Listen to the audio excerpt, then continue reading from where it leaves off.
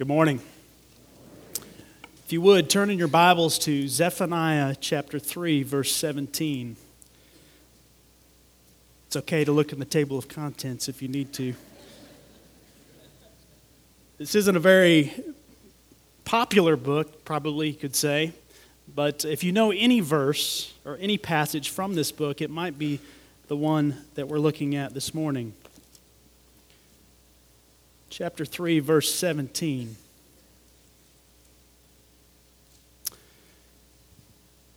The Lord your God is in your midst, a mighty one who will save. He will rejoice over you with gladness. He will quiet you by his love. He will exult over you with loud singing. This is the word of the Lord. Let us pray. Oh, Father, we would ask that you would calm our hearts, focus our hearts upon you. In these next few moments, help us to stand in awe, in appreciation, to take in this love that surpasses knowledge. We need divine help to do that. Your love is so great for your people. Help us to believe these things to be true, not just give verbal assent to them, and that you would change our hearts, that we would respond in gratitude and love as a result. We pray this in the name of our Lord and Savior, Jesus Christ. Amen. Well, two things I love to do, if you know me at all, are reading and I love to play the guitar. Maybe you didn't know that second one about me. But whenever I get a chance, whenever I have spare time, which is very rare these days, I enjoy doing those two activities. And when it comes to those two things, nobody has to force me to think about doing them. I find time to do them. I look forward to those times. No one has to force me. It's not work. It's pleasure. And think for a moment for you, what do you enjoy doing? What do you love to do? Could be a hobby of playing golf, playing some other sport, watching sports, sewing, cooking. Maybe you like to build stuff. You would be on the opposite end of the spectrum of me, but if you enjoy building things, maybe that's relaxing. Maybe that's something you enjoy, you would love to do. No one has to twist our arm to do things we enjoy. They come naturally to us. We look forward to engaging in those activities. Now think for a moment about our God. The same is true of him, of course, on a whole nother level as creator. He always does what he enjoys. He always does as he pleases, freely, according to his good pleasure. You see, no one can twist his arm to get him to do something that he doesn't already want to do. And that's a profound truth if you think about the implications. But in light of our text this morning, what is it that God enjoys doing? The answer is very simple. You'll see point 1 on your outline. God enjoys saving sinners. Perhaps that surprises you. Maybe that wouldn't be your first answer that comes to your mind when you think about what God enjoys. But it's very clear from our text this morning that he actually takes pleasure in saving a people for himself. Now, to get a better understanding of this verse, we need to get our bearings a little bit about the context of a book like Zephaniah. If you know anything about the book, it's largely taken up with the concept of the day of the Lord. That's a day when God comes, and he comes to judge, and he comes to save. Sort of two sides of the same coin in this event. And the practical application that Zephaniah gives back in chapter 2, verses 1 through 3, is that the people need to repent. The people need to seek the Lord before this day comes. As it says, so they might be hidden on the day of the Lord, hidden from his judgment and be saved. Now, the more immediate context of Zephaniah, who is prophesying in and around the time of Josiah, would be the Babylonian invasion and the impending exile. This was the more immediate historical fulfillment of this day. However, as often is the case in the prophets, they also speak of a more ultimate fulfillment of this day, where God would judge all the nations for their sins, yet save a remnant people for himself and experience his salvation. Now, in verse 17, you won't be surprised, this is the salvation side of this coin, this day. And what does it include? Let's look for a moment. First of all, it includes the idea that God will be near to his people. He will be in their midst as a mighty Savior. Now, in light of what we just celebrated, the incarnation of Christ and all the prophecies in the Old Testament about him, it's not surprising that you'll find the Messiah, the Lord Jesus Christ, described in these very ways. He is God coming to be with us in our midst. And he is a mighty Savior. He is a mighty God. And his name is called Jesus, for he will save his people from their sins. Now, God's love is being described in this verse in very lofty, poetic ways. Think about it for a moment. It says that he will quiet you by his love. Most scholars, or many scholars, believe what's being conveyed here is more the idea of what's true of God's feeling of love for his people. Not necessarily a transference of quietness to them, but that God is quietly contemplating and is contented with his love for his people. So God is quiet in his love, but then on the other side of the spectrum, it says he will also exult over them with loud singing. Putting these two ideas together, we get this. From the depths of inward contemplation to the heights of outward expression, God loves us.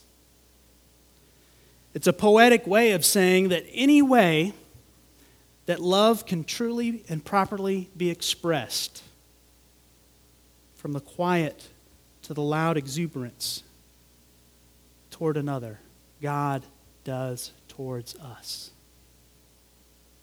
That's how he loves us, across the spectrum.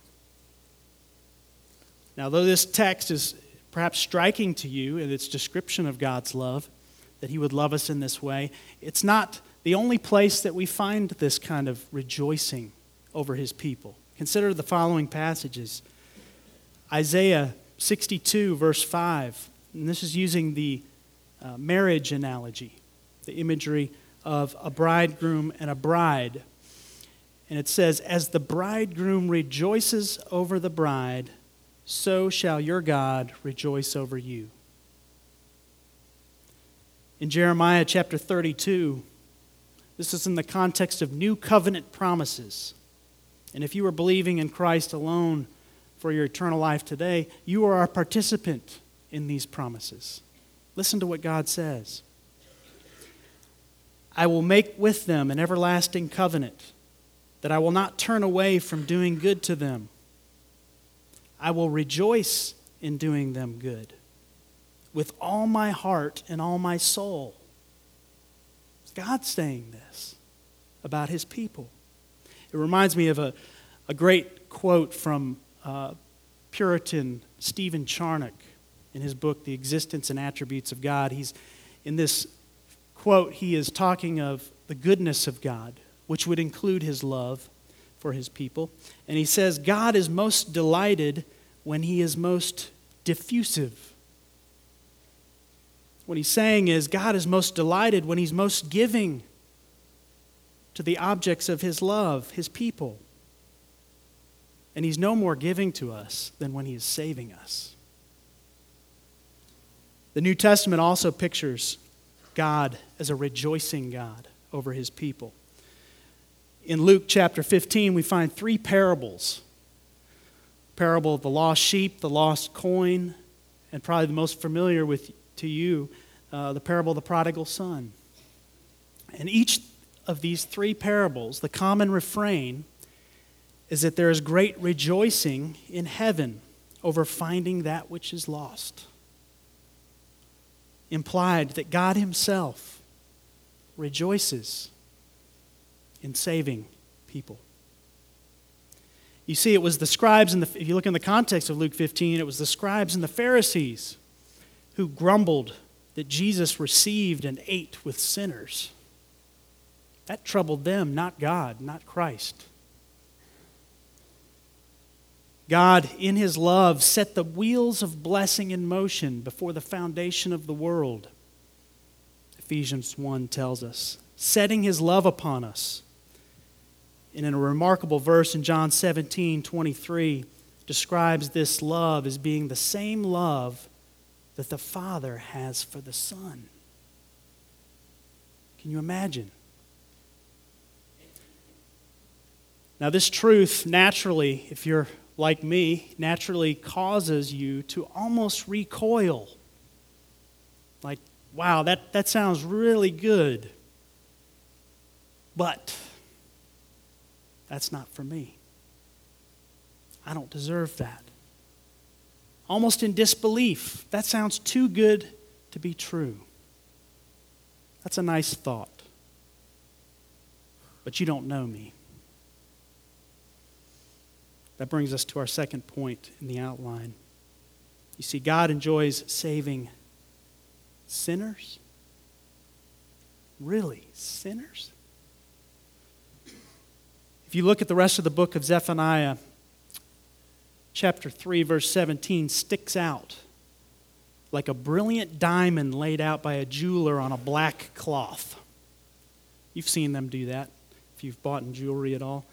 They'll lay it out on the black cloth so it shines more brightly, more brilliantly. And such is the case with the book of Zephaniah. The situation is dark. Almost 80% of the book is taken up with talk of judgment for sin. Not just the sin of the nations, the sin of God's people. So let's look for a moment, just take a survey. Who are the recipients of a love like this in chapter 3, verse 17? Those who swear allegiance to God but follow after idols. Chapter 1, verse 5. Who perhaps make appearances to humor God by showing up or humor others, pretending to come to him, but whose hearts are far from him.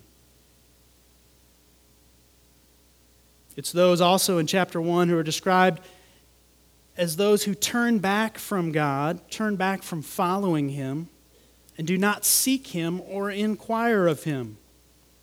We might call that prayerlessness. They're also a people who are spiritually complacent, it says, and are presumptuous, who think that God is not able to judge them, or he won't bring his judgment, nor will he be able to help us with our daily needs.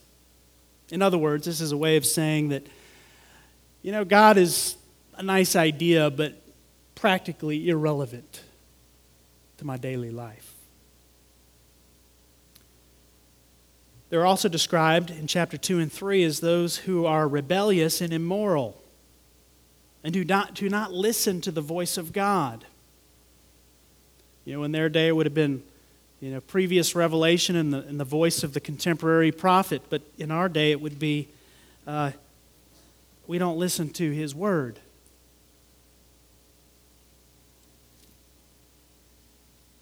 And there's an amazing verse in chapter 2, verse 15, just the heights of arrogance and self-sufficiency in the face of God, where it says that this exultant city, Jerusalem in context, says in her heart, I am, and there is no one else.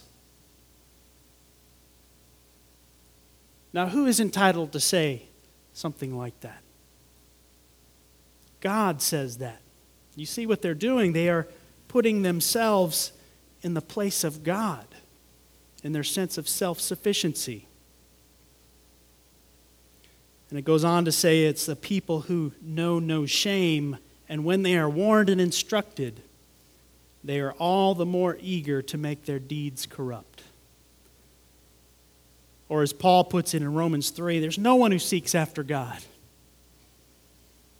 All go their own way and have become corrupt. This is not a pretty picture.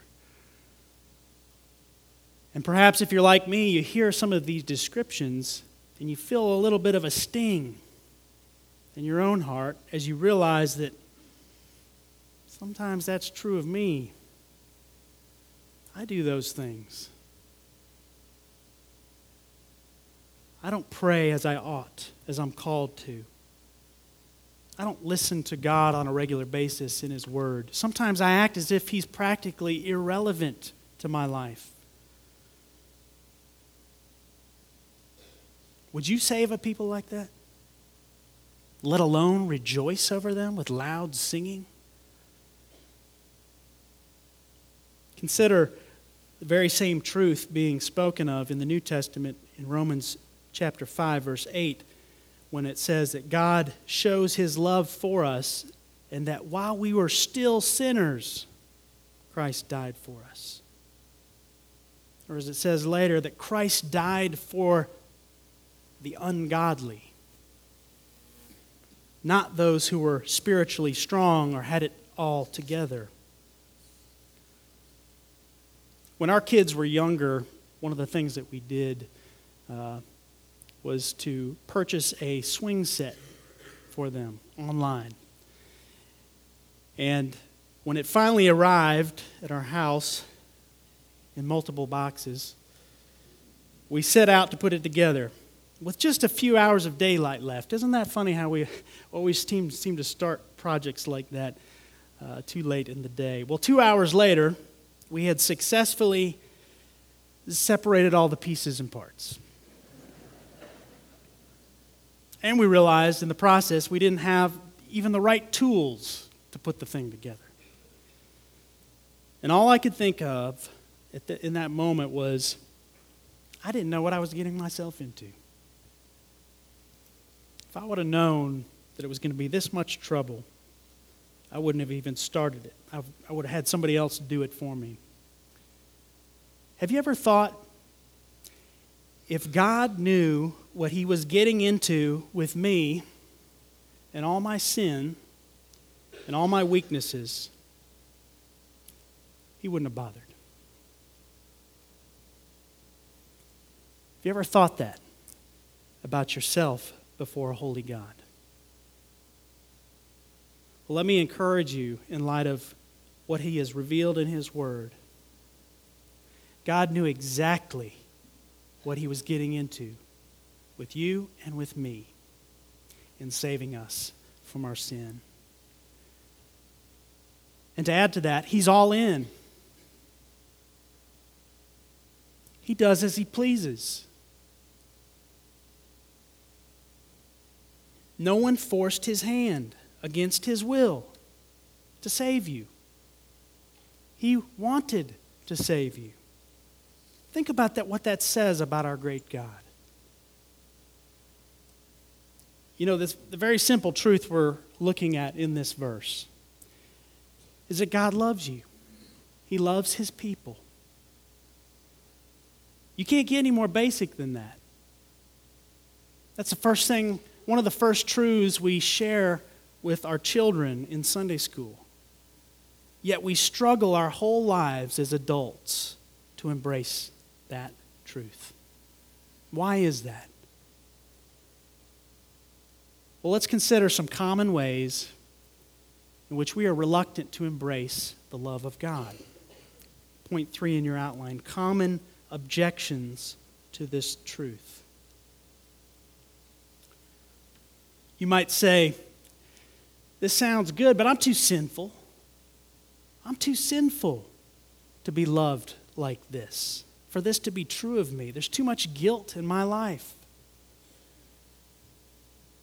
Look at verse 15 of right before our verse. The Lord has taken away his judgments from you. And of course, he ultimately does that in the Lord Jesus Christ and his person, his work. Listen to Colossians chapter 2, verse 13 and 14.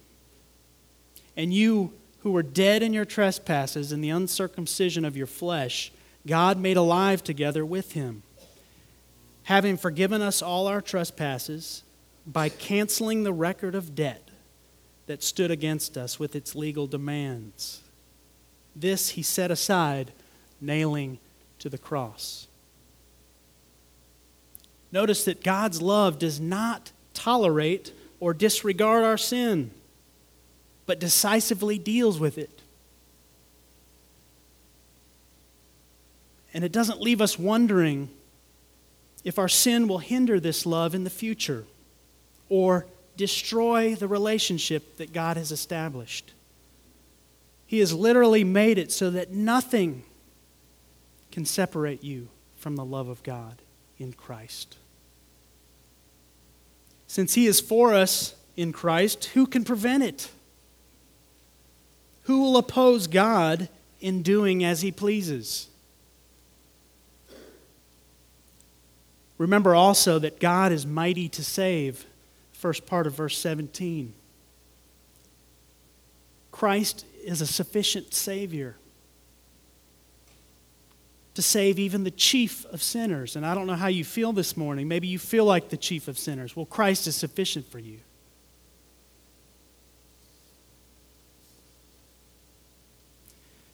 Perhaps you felt like Peter. If you remember when he was standing next to Jesus and he caught the great catch of fish,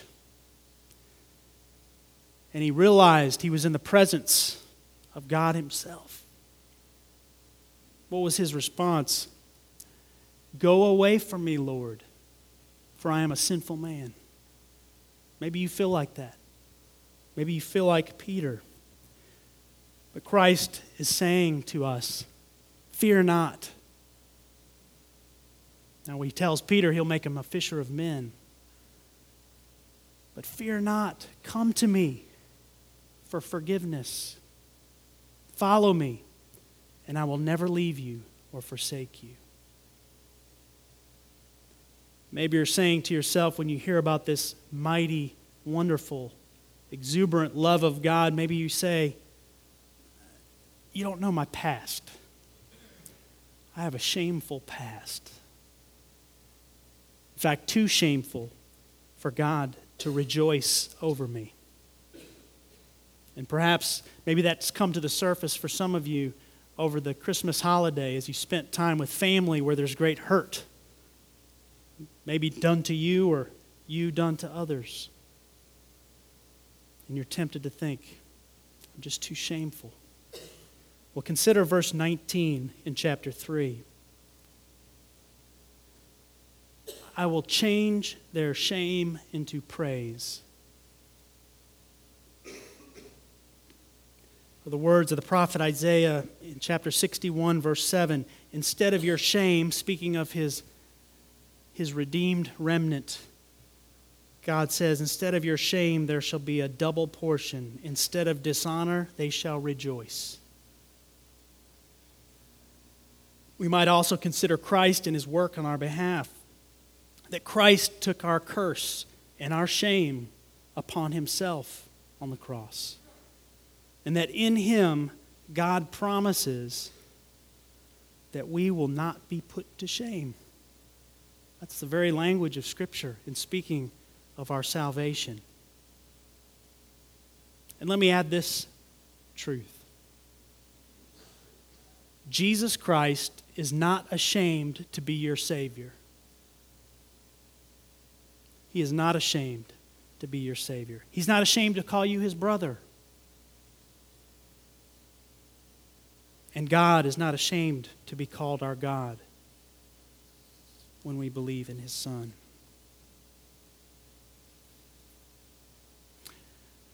Perhaps you're thinking this way. when you hear about this amazing love of God. I can't really accept that until I feel I deserve it. That's a lie from the enemy. That's not the gospel. That's contrary to the gospel of grace.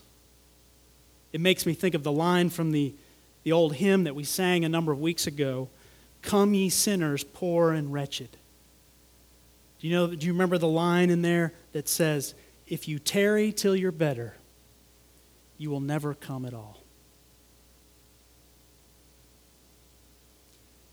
Beware of the false humility lurking behind this objection to the love of God. A false humility that says, I'll embrace that once I get myself together and make myself presentable to God.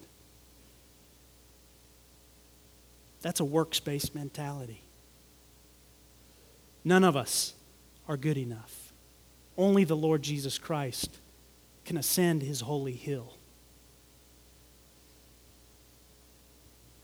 Also, beware of the false humility that only says, okay, I'm a sinner. Look at how sinful I am. As if we're humbling ourselves by merely looking inward. That's deceptive. That can become a false humility. Now, surely the gospel humbles us. It exposes our sin, and it's right to acknowledge that.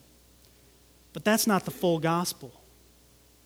The full gospel says, look at the great Savior who saves me from all of my sin. Looks to him. In other words, it's not more godly or humble to think more about our sin than our Savior.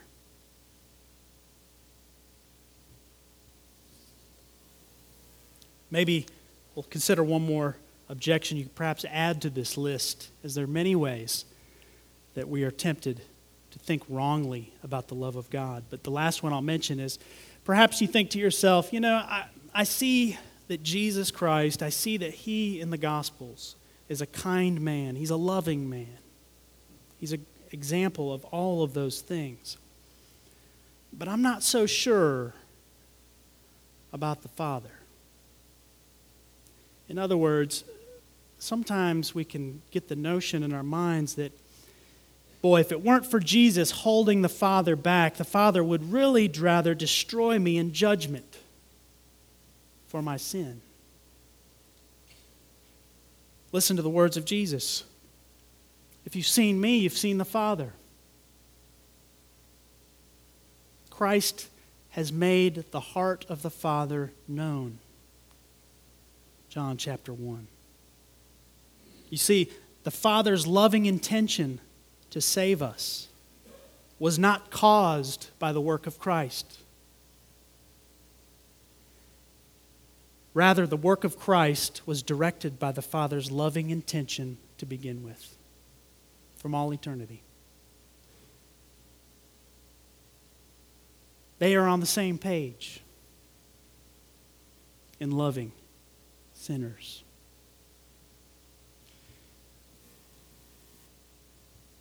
Makes me think of the Puritan John Owen in his book, Communion with God. He says, speaking of the love of the Father in particular and how hard it is to take that in as sinners. And he says, you can no more trouble or burden him, the Father, than by your own unkindness in not believing it.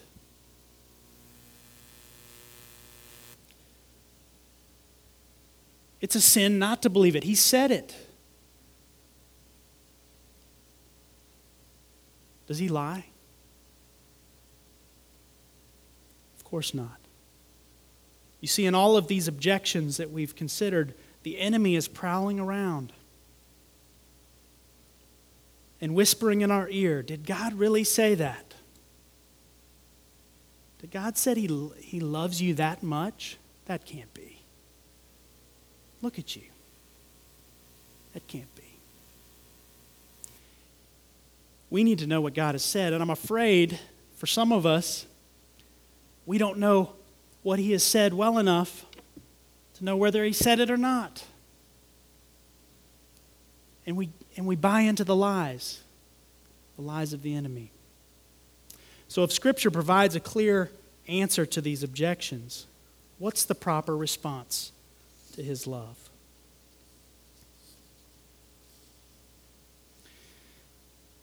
Notice the language of verse 17 almost mirrors the language of verse 14 in the text, where God's people, his saved remnant, is called to sing aloud, shout, rejoice, exult with all your heart, because God has saved them from their sin. You see, God's people are called to respond in a way that's very similar to the way that God expresses his love in verse 17. They correspond to one another. In Isaiah 61,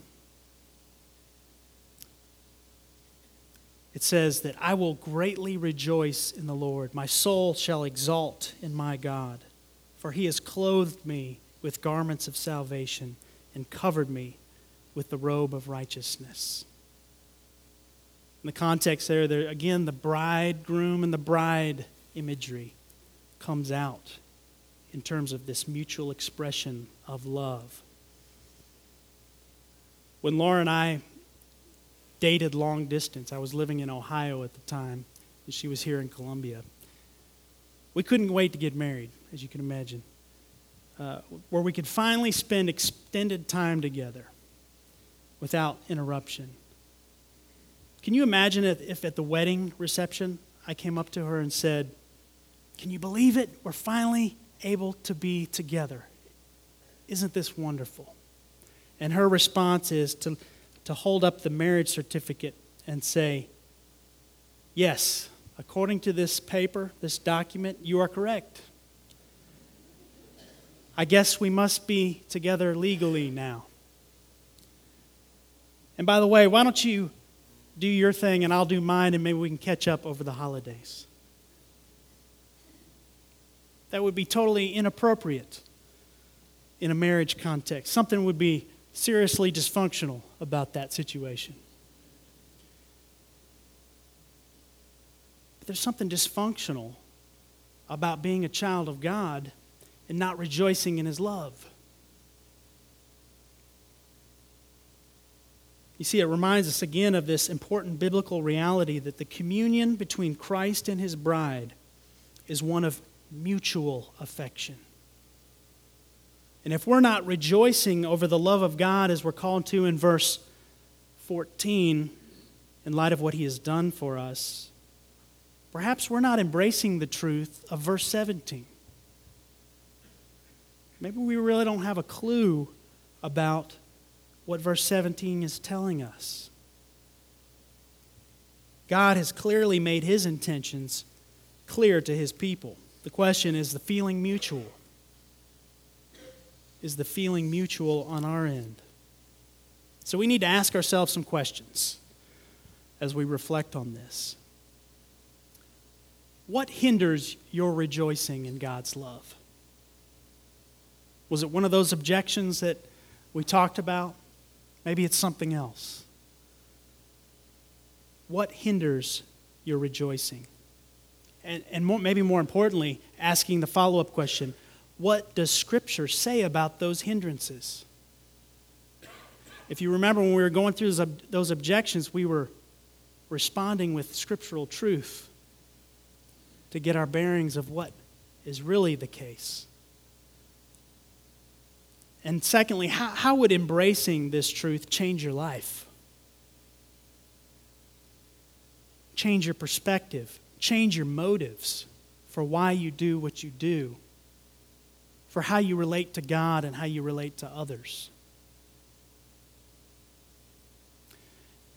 Now, if you remember, if you've been here a while, you'll remember that the verse of the year for 2015 was 1 John 3, verse 1. See what kind of love the Father has given to us, that we should be called children of God, and so we are. So we come full circle on this last Sunday of 2015. Have you believed this truth? Have you committed it to memory, but it's made no practical difference in your life? Have you experienced this love? Now, in light of what we looked at this morning, what is not in question is God's love for His people. It's not in question. He does as He pleases. God enjoys saving sinners like us. Let's pray.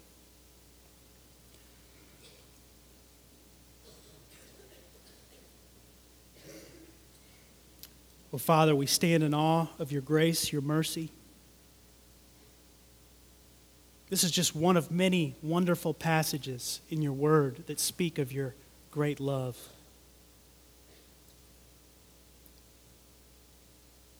Help us to respond appropriately. Help us to take it in, to accept it in the Lord Jesus Christ, looking to Him alone for worthiness.